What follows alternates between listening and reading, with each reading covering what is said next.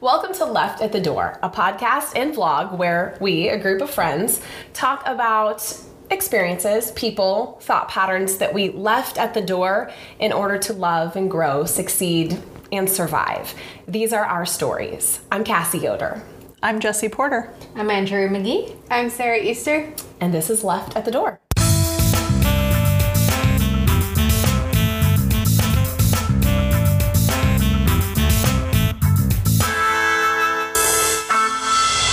Today we're talking to Cassie Yoder, one of the co-hosts of the podcast, Left at the Door, and we're going to hear about what she's left at the door.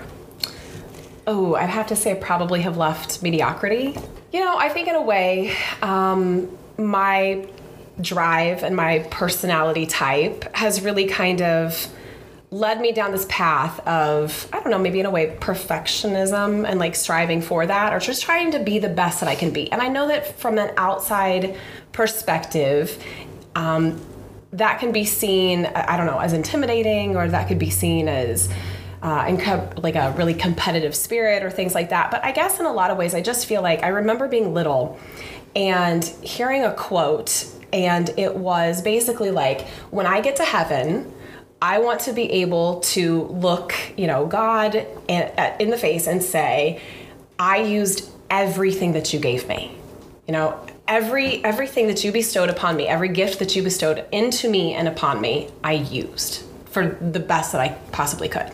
And I think that regardless of what you believe, whether you're a Christian or not, that quote in some sense can mean something. That, you're here on this planet and it's like, what's your life purpose? And so it's like, I think in a lot of ways that really made me think about the gifts that I'm given or the skills. And I think as we grow up, we're told things and we have this narrative in our head. And so I think that that was one of my early memories of, thinking the things that I am can be a gift to other people. And so how do I, maybe not so much perfect, but how do I do the best that I can, or take those skills and perfect them in a way so that then it's helping the greater good? So how do you make sure that you're always feeling like you're giving the best of yourself then professionally and personally? That's a great question, because I think that, so I started a marketing firm. It started actually on the event side back in 2005. So I was right out of college. I got a job working at Allerton, and that is in Monticello, Illinois. So it is a mansion and a retreat center and these gardens. And so I was in charge of all of these events and weddings that took place there. And then that transpired, and all of a sudden was getting, asked to host like a provost event or a dinner or something for a chancellor. And so then I started getting more into the event side of things. And anybody who has ever done events, or in any capacity. So if you're a photographer, Sarah's a photographer. And if you have been in an event side of any capacity, you know that it is the most draining thing. And you're on constantly, you're running around. You don't have set hours. It's not like a 9 to 5 type of job. You get there, the first arrival when the florist gets there at maybe 7 a.m. because that's their first stop of the day, and you're there till 2 a.m., till the last guest goes and leaves, until the last dish is done. So I remember early on realizing that I was kind of like an Energizer bunny, that like I could go and go and go. And I can remember thinking to myself, like, this too shall pass. At some point I'm going to hit the age where the events and the marketing and the PR, I'm going to get tired. And luckily here I am, years later, and it's not the case, but I do think that I have really tried to perfect the skill of like taking time for myself, in the sense that like, I do meditate, and working out has been a huge part of like, I guess, a release in a lot of ways. That it's like, if I can't find a solution for a client, or I can't do what needs to be done in that given time frame, like, I'm just going to come back to this. If I can just go work out for a little bit, or if I can go for a run or something, like maybe the answer will come to me. But, that also takes time. And, as a mom, sometimes you don't want to take time. You've got other things that you have to do. So that was my next point I was actually going to bring up, is I feel like you balance being a mom and taking time for yourself and work really well. But I know that you've also struggled with it in the past, of like not being able to struggle with it. How did you pull yourself out of that? I feel like I do have a really great safety net. Being a single mom and having a company that is thriving is a blessing, but it's a lot of balls up in the air that you're constantly juggling. And I know that there's a lot of viewers and listeners that are in that same boat, or are entrepreneurs that are like maybe even not taking themselves to the next level because they're afraid, if I do this, that means there's going to be an adjustment in my, my child's life, or there's going to be adjustment somewhere, there's going to be a shift. And I think I have a very unique relationship with my child. He's 11 going on 55. He's a very old soul. So for my son and I, it is a lot of conversations that it's like, he's a part of a lot of what I do work-wise. I can remember one of the projects that I have been a part of since 2008. It's Greenmill Village, which is located in Arcola, Illinois. It's a development. It's a 65-acre development. It has a hotel. It has an assisted living. And then it's further development. But I can remember when we were building the hotel, and at that point in time, he was almost 3. So he's coming to work with me, and he's coming to the site. And so he has always seen me in all of these roles, So for him, he came to work with me, and he could see me in all these different conversations and roles and having these meetings. And, he either entertained himself or he would come with me. And so that he learned how to interact with adults. But I think what it really comes down to is there's just these expectations that this is what we have to do to survive. It doesn't matter what career you have. As a single mom, you have to work, you have to pay your bills. And mine just happens to be a very unique circumstance of having a marketing firm and having the joy and privilege that he can either come with me or have a great support system. And the other part of it is that once he got to school age, then having those friends and family members become, family to us. That has made a huge difference as well. That, he's got so many little buddies that he is like siblings with, and those moms I'm friends with. But support, you can't do it all. I think that saying of it takes a village to raise a child, it really is true. I ask for help, and I have to delegate a lot. So what do you think your relationship with mediocrity, what effect does that have on your son? And what do you think that does to tint his view of the world? In a lot of ways, I think that I want him to see that I am my authentic self. And being authentic for me means trying to be the best version and the best human that I can be. So I think the lesson that I try to teach him is that, there is challenges and there is weaknesses and there is things that I'm going to do wrong, and I am not perfect. And it is hard to be 110% every single day. And it's okay to not be 110%. It's okay to not have everything, together all the time. And so I think it's really being honest with him and having conversations that are age appropriate about those shortcomings. So if I'm having a bad day at work, when I pick him up from school, we're so in tune. So he can tell just by getting in the car, he can tell. You really are. You guys really are synced up. It's very special. And so I think that he gets in and he can just look at my face. So he will ask, how'd your day go? Or how'd your new client pitch go, Mom? And having those conversations with him, because I don't want him to think that everything is rainbows and Disneyland and magical. And then have him get into the real world and be like, my mom did everything so good, and my mom was, so every meeting she had was successful, and every client that she pitched to came on board. That's not real life, And so I think he needs to also see the balance and the flow of that things happen. And I think that we are doing our children a disservice by pretending. And I think that is in any capacity of our lives, that, it does no one, whether it's our friends, whether it's our children, whether it's our family, to just pretend and be like, this is who I think you want me to be, and just roll with it. And not being the best version of yourself, I think it chips away at your soul to some capacity. Especially if it's a choice you're making, to just not go for it or whatever. Yeah, not having the courage to do something.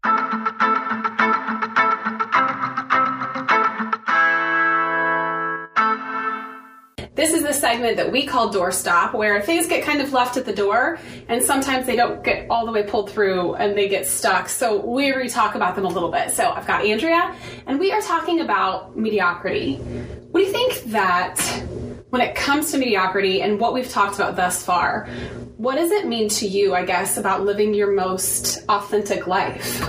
And for me, I feel like my most authentic life is just about making other people happy. I think that's the best thing for me because I like to put a smile on people's face and I just tend to go all out for them. And that's what makes me more authentic. I do something good for someone that makes me feel better about myself, that knowing that that's what I do. It's like it gives you purpose. It gives me, yes, it does. It really does. You do that for me a lot. I know. Viewers and listeners, like I literally, I don't know what I would do. And I'm close with Andrea's mom as well, Barbara. And I always think about that I was like, what did I do before I knew you and your mom? Yeah. Clearly I didn't have my shit together. Yeah, I know. And that's the thing. It's she said, I know, you did it. I get that a lot. It's like a lot of people like, oh my gosh, you made me laugh today. Well, I wasn't trying to make you laugh, but since I made you laugh, I'm so happy. I will laugh with you just because I made you laugh. Yeah. And that, I just love seeing people smile and laugh and just be happy. And if I can do that, that'll make my whole day. Yeah, it really does. Okay, so you have a little one, you have Talia. Yes. So I think about that with like being a mom and what we're up against when it comes to the expectations of perfection and then the expectations of like, I don't know, you know, like we see those things where they're like Pinterest fails or like moms that are trying, and it's not just moms, it's moms, dads, caretakers. I know grandparents even have those expectations too, but it's like we're trying to constantly be in this rat race of being the most perfect versions of ourselves while simultaneously making sure that we're not mediocre. Right. And I think it's exhausting. It is exhausting. And then I realized lately, especially, that sometimes you just have to lift it at the door. Yeah. Because it's not always going to be perfect. We can only try our best. And so I'm a perfectionist, and I know you are too, Cassie. And that's one of the hardest things is trying to let go. But at the end of the day, when I'm doing something with my little one and it doesn't go like, if it's a Pinterest idea and it doesn't go the way, I just gotta think to myself that, okay, I tried, we did our best, and this is what it's gonna be, and we have to move on. So you know, I remember when Jack was that stage, because now he's 11, and I remember there's that frame of mind that like we can do things better, quicker than the little ones can. Yes. Of course. Yes. But then I just think to myself that we are then making them so codependent and so dependent upon us that sometimes then it gets to the point that they're like, well, if I don't do something, dad's going to step in and do it for me, or mom's going to step in, or Grammy's going to step in. And so I think that there's also that I constantly battle as like a business owner and a mom, and the two just mixing together where there's like no clear cut, like what we're doing today may involve work. Right. So then I just think to myself, like, his little eyes are always watching and learning and taking note. And he's just a little sponge and absorbing all of that. And that's one of the things I like about the way and your concept with Jack is letting him do things his way, but still guiding him to do it. And I think I learned that a little bit from you lately too, about maybe not letting Talia doing it for her and letting her do it on her own. I would never think about that. I'm always like, okay, we gotta go. It's a go system. Yeah. We gotta get it done. Yeah. But in reality, I'm failing her in some ways. And I think you're so right about that. So I literally take a step back and just change the way I was doing things. Like, for instance, this morning, she had to put her clothes on. I did not help her. Yeah. Unless she asked me for help, that I stepped in and like, okay, I will help you. Right. But I will wait for you to ask. I'm not going to help you. So. I think about a time, I want to say that Jack was maybe, I don't know, probably kindergarten age, and he has always loved being a helper. Like it is such a blessing that he helps with anything and everything. And most of the time, like he'll ask like that phrase, he'll say, is there something I can help you with, Mom? Like, and so he's just the best little soul when it comes to that. But I asked him one time to fill up all the dog water bowls, you know? So we've got 2 dogs and we've got 4 cats, which that needs to be for a whole other segment. All of that made sense when we lived in the country on a farm, but now living in the city, it's a lot. But anyway, so he's filling up the dog water bowls, and you know, I guess we always have milk jugs, like an empty milk jug, so I always just fill up the milk jug, take it to the bowl, dump it, and just do that process like 2 or 3 times. Right. Well, I hear like all of this commotion in the house, and so I come down from the office, and he is up on top of the counter, and he has got all of the bowls inside the sink, and he is filling all, and I just kind of sat there, and there was a brief moment that I almost was like, this is going to be a bad idea. The time you get the bowls and walk across the whole entire kitchen, you're going to, and then I just stopped, and I thought, this is a lesson in everything, that he is going to realize that this process is going to be more tedious. It's going to require so much more cleanup. Right. Because there's going to be so many spills. And so I just thought, he has seen me do it my way so many times, but he wanted to try it that way. And so I thought, you know, he has to figure that out on his own. And you know what? Maybe he has better balance than me. Right. And that's great. And that's great he does it. And then you're preparing him for the future, for a life lesson in life. Like sometimes you just have to figure out things your way to make it your own. Yeah, and exactly. Nothing you can't always do. And we in life we does this as adults. Yeah. We have to figure out what works for us. So now they have to figure out what works for them. Yes, they'll remember, oh, Mom used to do it this way, so maybe, you know, I will do it this way with a little bit of twist on my own. So, and that's good for them to learn that. Yeah, because I also think that also ties into this whole like mediocrity thing, because I think that we are a ripple effect, and what we do and every choice that we make has a ripple effect on everybody in our lives. And so I think that regardless of whether it's our children or whether it's, I mean, it could literally, like you said, like you make somebody smile and you didn't even realize that like that wasn't your intent. You just are being your authentic self. And so sometimes I think that we just assume that the way we think and the way that we process and the way that we handle situations is the best way and the only way. And so I think that has really taken, maybe over the last few years, that being a mom is part of it. Owning a business and juggling multiple different things all at the same time is another part. But I do feel like in a lot of ways, then somebody else sees something and is like, this helped me. And so then you're like, okay, I feel like even if you have a bad day, you know that you've helped somebody in some way, shape, or form. Right. And one of the things, I tell myself is, if I was in somebody else's shoe, how would they feel? We all don't know what people are thinking, what struggles they're going through, what daily lifestyle they have.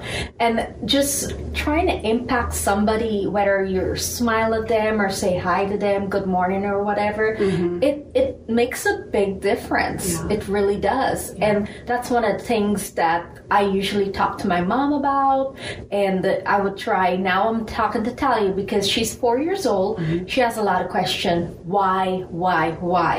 So then we do the things. Why do we do the things? You know, or why don't we do the things? Yeah. And that's something we have to figure out. Okay, why do we do the things? We do the things not because we want to impress somebody else, saying, hey, look, let's do good deeds for ourselves. And because we, like I said, we do not know how other people are feeling, what struggles they're going through, and it does make a big difference. It's kind of like that Brene Brown quote where she says, like, she chooses to live with the perception that everyone is trying their best. So even if you catch somebody in a horrible moment, like, you know, I think about when it came to previous holiday season and Christmas shopping, people are not always their best. Then you throw a pandemic on top of it.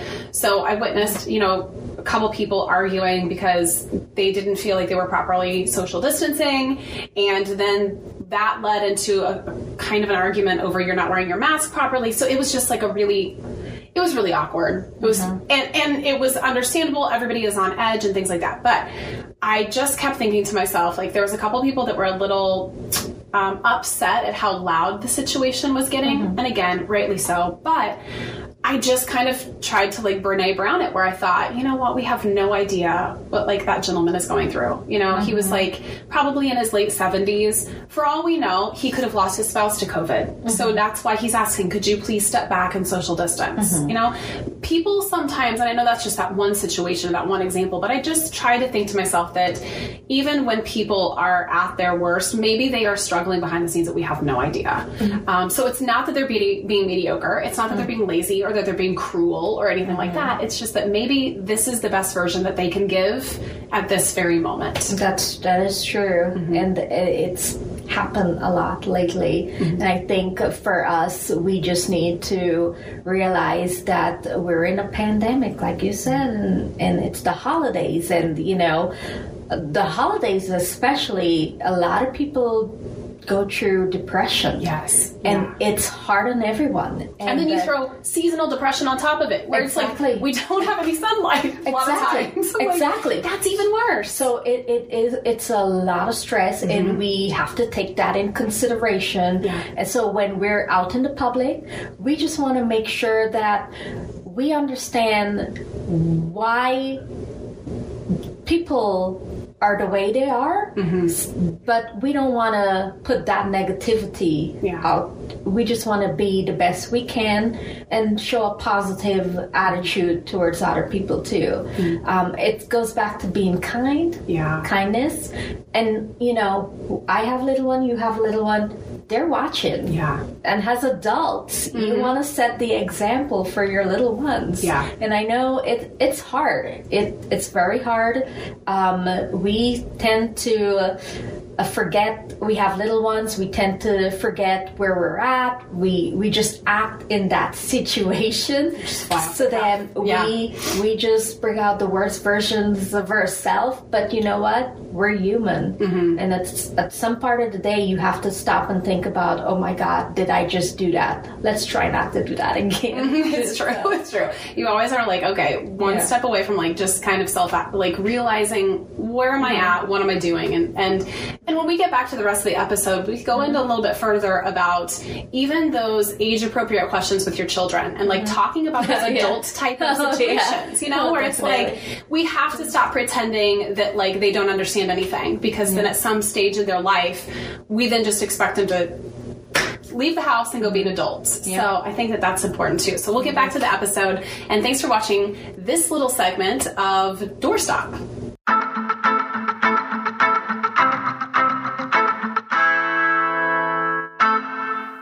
Hi, I'm Sarah, and I'm the owner of Bad Love Creative Co. I'm a photographer that services both Central Illinois and Chicago areas. This year has been incredibly difficult for me. I've had lots of cancellations due to shutdown. Prairie Commons Business Collective has helped me bring awareness to my clients. The marketing has let people know that I'm still here and I'm taking clients. I'm taking social distancing measures, and that is how my photo shoots go. Prairie Commons Business Collective has really helped get more clients and to reach new people. One of the things I love most about Prairie Commons Business Collective is that there's a place for everybody, which is something I value most. It's a community of people of all business types. So whether you're a crafter or a photographer like me, or even a furniture maker, there's a place for you.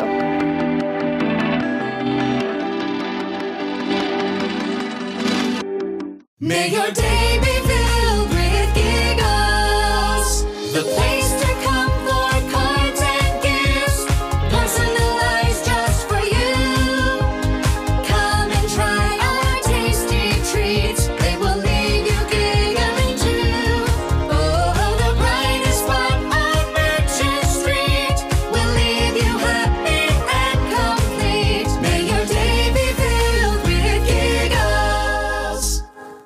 Shopping local is more than a trend. The big box stores have nothing on our craftsmanship, handcrafted Amish furniture, and custom cabinetry. If you can envision it, we can build it. Learn more at prairiecommonscollective.com.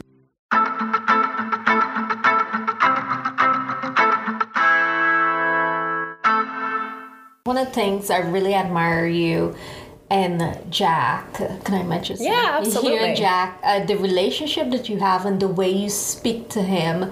And I remember talking to you about this because I struggled with my little one, Talia. And one of the things you told me, and I admire this about you and your relationship with Jack, because you said to me that you speak to him like he's an adult, something like that he can understand you. And I like that because I find I took your advice. And I want you to know that since I took your advice, it worked. You included him in every decision, and that's rare. Like, you don't think about that. And as a mom, I never thought, I see my 4-year-old as a 4-year-old. I didn't think of her opinions. But after that talk, I mean, it changed. It changed my relationship with her. And I hope a lot of listeners and viewers who are single mom and have a business that can listen to this, learn from this, because it's a really good learning experience. I was pregnant with my first child, Charlie, who's now 4, when Cassie and I got back together. We met at a friend's wedding, and I met Jack for the first time. And I said, "How old are you, buddy?" And he said, "Oh, practically 7."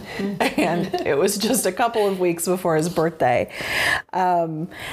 So before I was actually a parent of a human child on the outside of my body, Cassie and I started having conversations like that too. And I was watching the way she interacted with Jack, and it impacted the way I am with my kids also.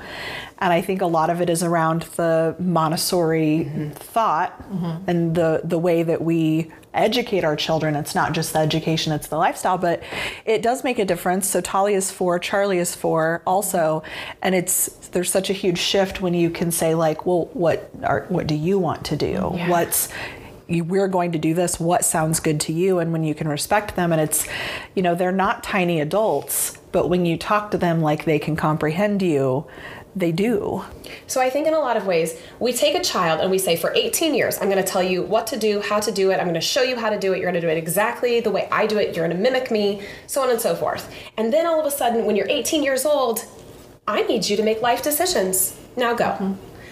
And a child is like, well, hold on. Like, for 18 years, you've told me what to do and what to say. And I feel like in a lot of ways, when we have had conversations amongst ourselves, and I know, Sarah, you talked a little bit about like the traditional lifestyle versus non-traditional when it comes to like school and college and making those decisions. It's like when you set a child up to where they are not empowered for 18 years to make decisions or to have a say in the family or even just little things, how do you expect them to make these giant life choices? So I've always had that perspective that, like, Jack is my child, yes, but at the end of the day, I am raising someone's father, I'm raising someone's partner, raising someone's spouse, so I want him to be the best human he could possibly be so that he can survive in a very crazy world. And you're teaching him how to be part of a team. Yeah. More than anything, the two of you are definitely a team. Yeah. And that's going to be so valuable as he goes through puberty. Yes. People that know you, whether they know you as an employer or a work associate or a parent or whatever, they know that part of you too. So you are Cass Concepts and Jack's mom. And I know that in my business, I try to be really transparent, and like one of the reasons I do all of this is for my family, for my kids. So I don't want there to ever be that separation. I think that's something you do really well. And when you're talking about 18 years of traditional schooling, to me, that is people who choose that over whatever other lifestyle. I feel like you're setting someone up for mediocrity. I think I can also see that pattern. I mean, I grew up in Sullivan, a little small town in Illinois, central Illinois, and Jesse and I went to high school together. So we had the same education background. And we had Sullivan has great schools. It is really a phenomenal town, and it has great schools.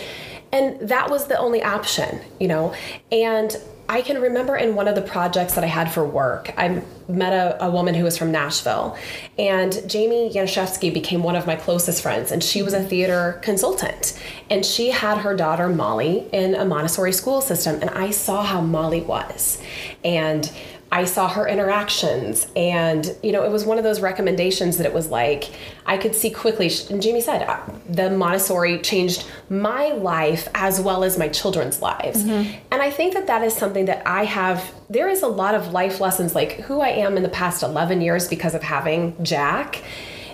I mean, that has developed over time too. It's like who I was 11 years ago was not, some of this, I was a hurried person.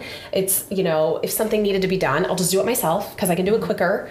And I've quickly learned that, becoming a mom, you have to take a step back because at some point you're either going to be that helicopter parent that's like, I can put your shoes on quicker, I can put your coat on quicker, and I'm going to do it quicker. But ultimately now, I have now set you up to where you are now dependent upon me.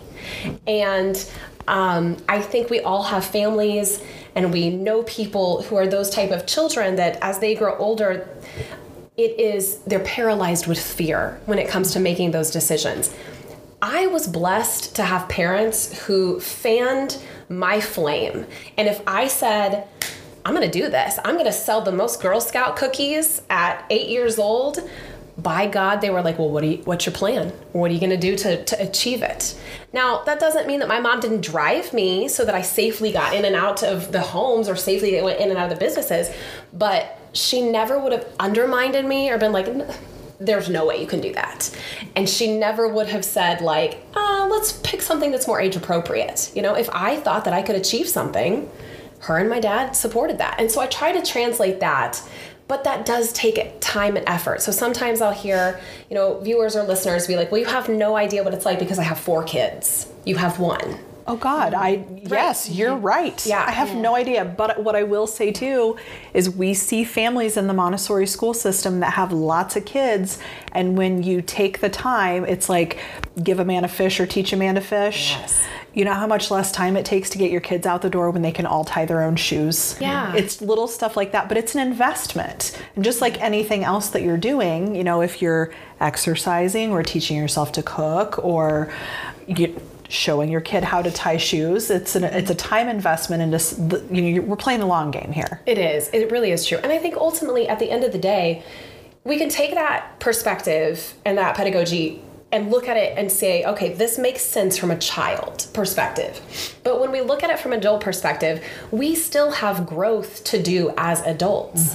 And so I think that sometimes, from a marketing perspective, I walk into a business and I say, the conversation typically is like, we're not at where we want to be.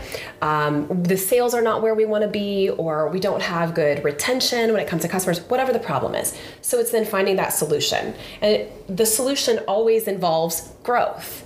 So it's like this commonality amongst the business world that there has to be growth.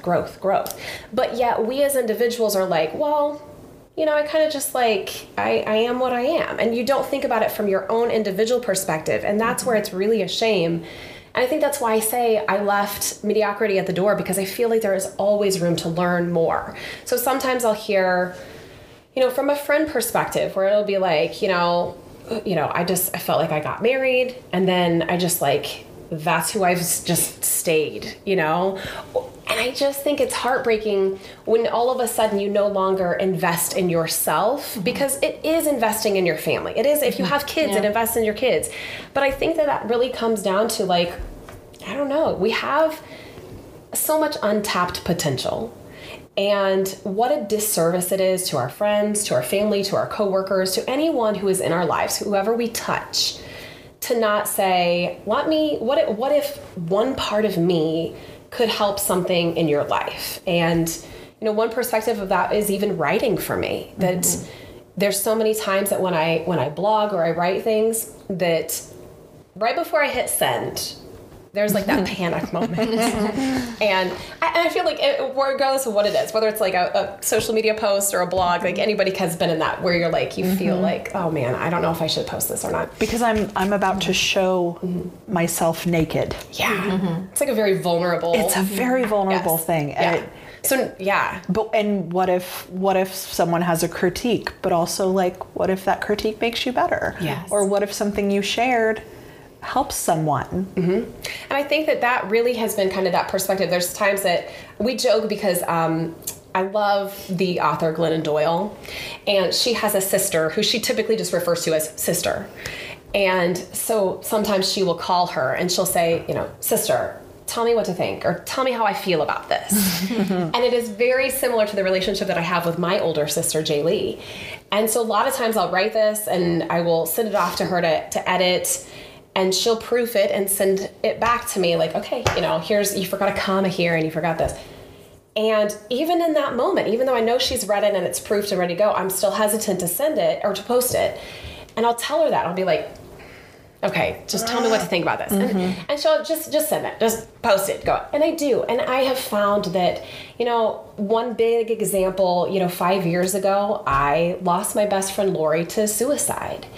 And being so close with her and so close to her children, it was one of those things that we talked about, that it was like, we are going to openly talk about this, because what if it helps a person? And so for me, it's writing. Now, for some people, it's talking. For some people, it's music. You channel your grief or whatever you're going through in different energies.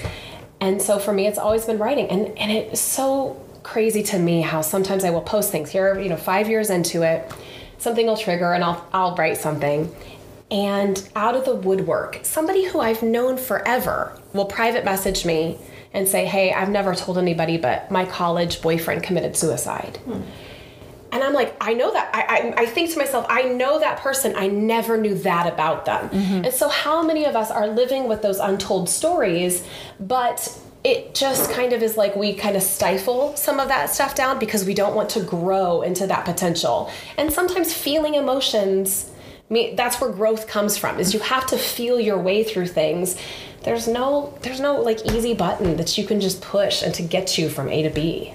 What you're talking about with your writing and people channeling grief through music or art or whatever, what you're talking about is connection. Do you feel that you have a harder time or an easier time connecting with people because you have chosen not to pursue a life of mediocrity?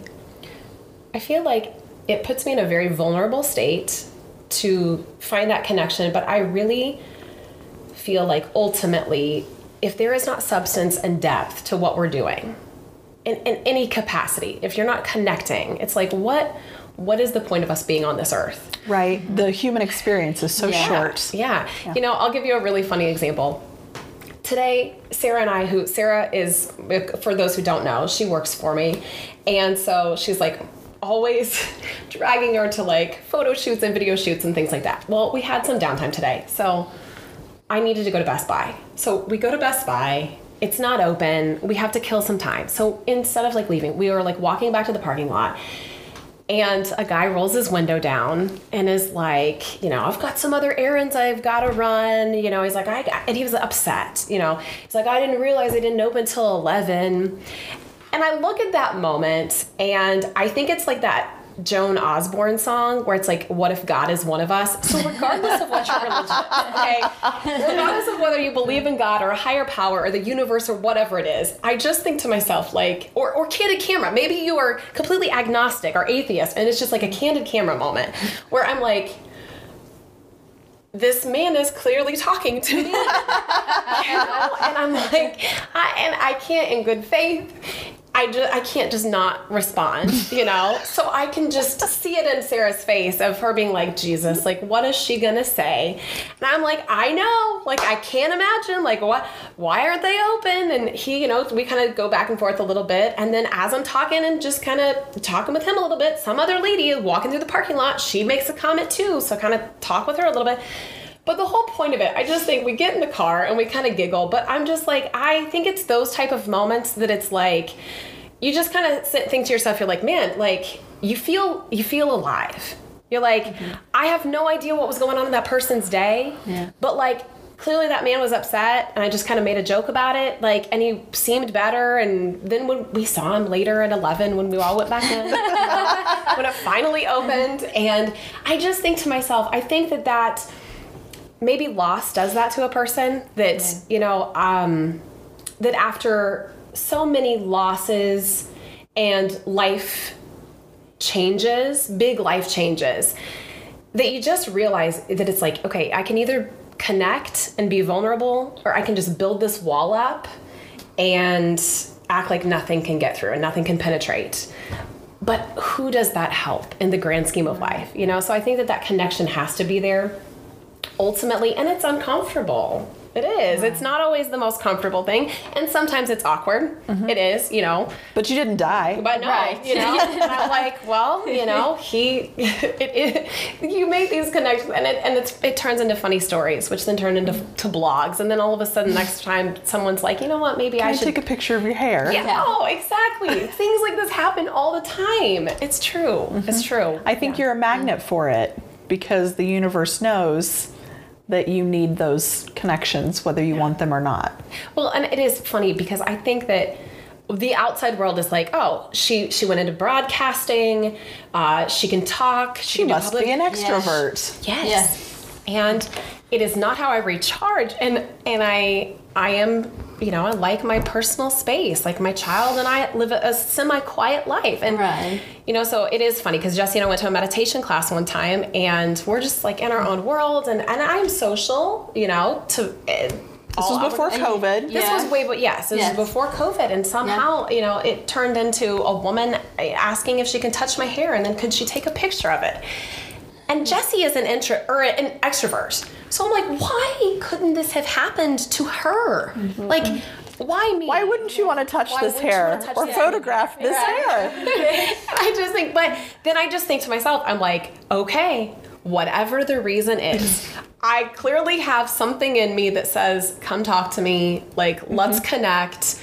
And so I do. I just think to myself, okay, whatever. I just go with it, because at the end of the day, I think to myself, like, this is, I don't even know, a trait, a skill, I don't know what it is. What do you want to call it? But ultimately, that connection leads to something. And, you know, we have friendships that are because of that, because of those awkward encounters. That were only awkward for you. So, Cassie, my question is, what advice would you give to women, or single mom, or any moms out there, or any women in general? What advice would you give to them who are trying to balance a career and life itself? Because it seems like you're really good at managing the two. And what advice would you give to them? I would say that I am not great, but I definitely would say what I've found is that I do delegate. So I delegate. But I also think I really do think that. I think there's two things. I think that I have never been afraid of failing. And that also means having a realistic conversation with yourself, saying, okay, if I have a dream, if I have a passion, and I want to pursue that, there is a good chance it will not make money. There is a good chance that it will only serve myself or my family, or it will maybe go for a short period of time and not go for the long run. Okay, so those are things that all may happen. But is that enough to not start that endeavor? Is that enough to literally sit back and say, I always wanted to do this, you know, what might have been? And I just don't have that in my brain to live that way. And ultimately then, I also can say I don't have regrets. And I think that's maybe through a process of things. So I think that telling viewers and listeners that in a lot of ways, it's like you have to take that chance. And for me, little eyes are always watching me. So that's my motivator, that it's like, I would rather him see that I tried something and that it failed. And I said, okay, this didn't work out and this is the loss. And now I have to take this job on, or I have to do something differently because of those choices. There's always going to be consequences in life. But I think the saddest thing to me is to sit back and either pretend and live this life that is not what you want. It's not maybe who you want to be with, or it's not in the place you want to be living in, whatever those elements are, that you sit there and you pretend and you say, well, you know, I can just suck it up. And I'm like, I think of that Mary Oliver quote where it's like, what are you going to do with this one precious life? And so I don't think that mediocrity and leaving it at the door is anything to do about being lazy. It isn't at all. I think if anything, it is about being courageous. It's literally saying, I'm going to take that passion and I'm going to do something with it. It doesn't matter who's supporting me. It doesn't matter if everyone thinks I'm crazy. I'm going to try it. I'm going to do it. And I think that it doesn't matter what your status is. So whether you're single, whether you're married, whether you have kids, whether you don't have kids, it doesn't matter. It really doesn't. I think that there's something inside all of us, but it does take that like one step that like every day you have to be doing something to go towards those dreams, to just sit back and be like, oh, one day I would love to do this, you know? I do think that sometimes things fall and the universe puts things and they fall into place because you make the step and you start moving yourself forward. I really do believe that. I feel like everything that was just said can be tied back to the Girl Scout cookie story. And I don't know if you ever I don't know if it was a conscious thing or subconscious lesson that taught you and you carried on through life and raising Jack and owning your business and just doing life, but it's that quote of like no ceilings. There are just no ceilings. It's one of my favorite things. You were taught through that, whether you realized it or not, and whether your parents realized it or not, that like there are no limits. You can do whatever you want. My parents would have laughed in my face if I would have told them that I was going to do that. They would have been like, Sarah, you can try, but it's probably not going to happen. But your parents are just like, okay, let's do it. And I feel like you've carried that on through all of your life. Yeah. And I think that it's one of those things that I try to, even in not just my relationship with Jack, but like with other people, I try to think to myself like, okay, I need to be that person for them as well. Because I do think that, like you said, not everybody's had the type of parents that I had.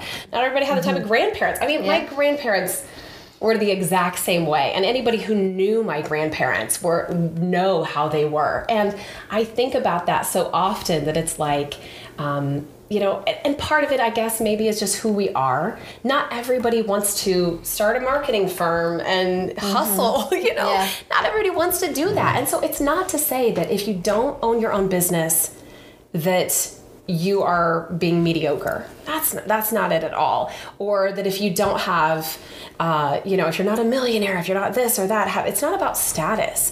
I really do think that it really comes down to, you know, in your gut, and you know in your soul, like there is that voice in your head that's like, this is what you should be doing, or this is what your passion is.